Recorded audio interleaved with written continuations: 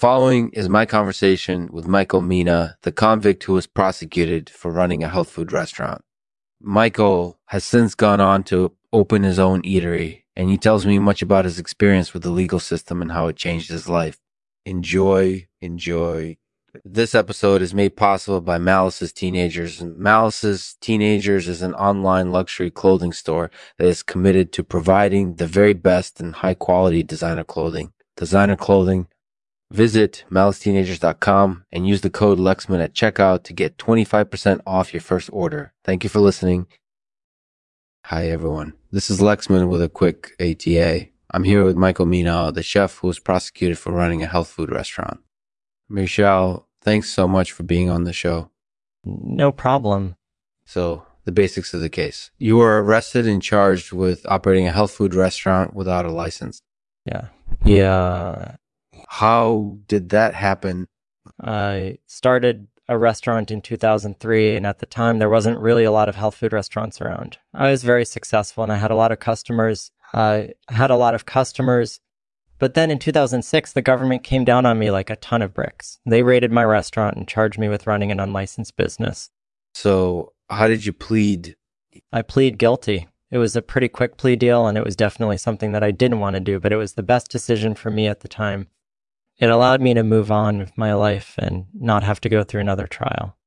Well, your experience with the legal system changed your life in a big way, didn't it? Totally. The whole experience was really strange. I had to go through depositions and all of that stuff, and it was just really grueling.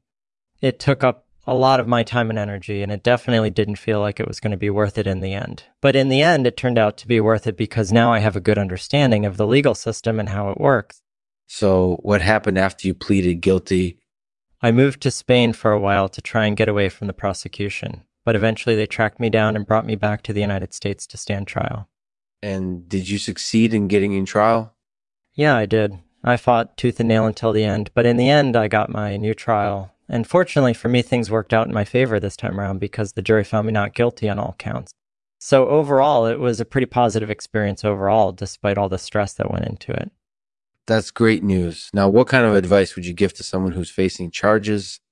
Definitely stay positive. You never know what can happen in court if you're not positive about your case, so always stay positive and confident about what you're doing. And don't hesitate to reach out to an attorney if you need help with your case. They can help you strategize and make sure that you're taking all appropriate steps to defend yourself against the charges against you. That sounds like a great advice. So what's your new restaurant called? It's called Michael Mina's Bazaar. That's great. And where is it located? I'm in the Bay Area in San Francisco. I actually opened the restaurant a couple of months ago. That sounds like it's been pretty successful so far. It has. Yeah. I've been really happy with the response from the customers. They seem to really enjoy the food and the atmosphere of the restaurant.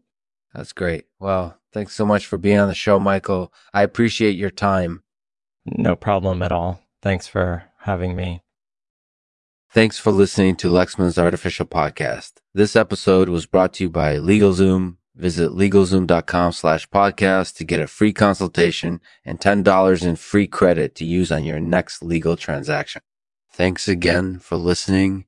And to end this episode, I'll read a poem by Michael Mina titled Sentence. After the verdict, life moves on, and I'm grateful for that. Though times have been tough, there is still laughter and the universal language, and that's what sustains us.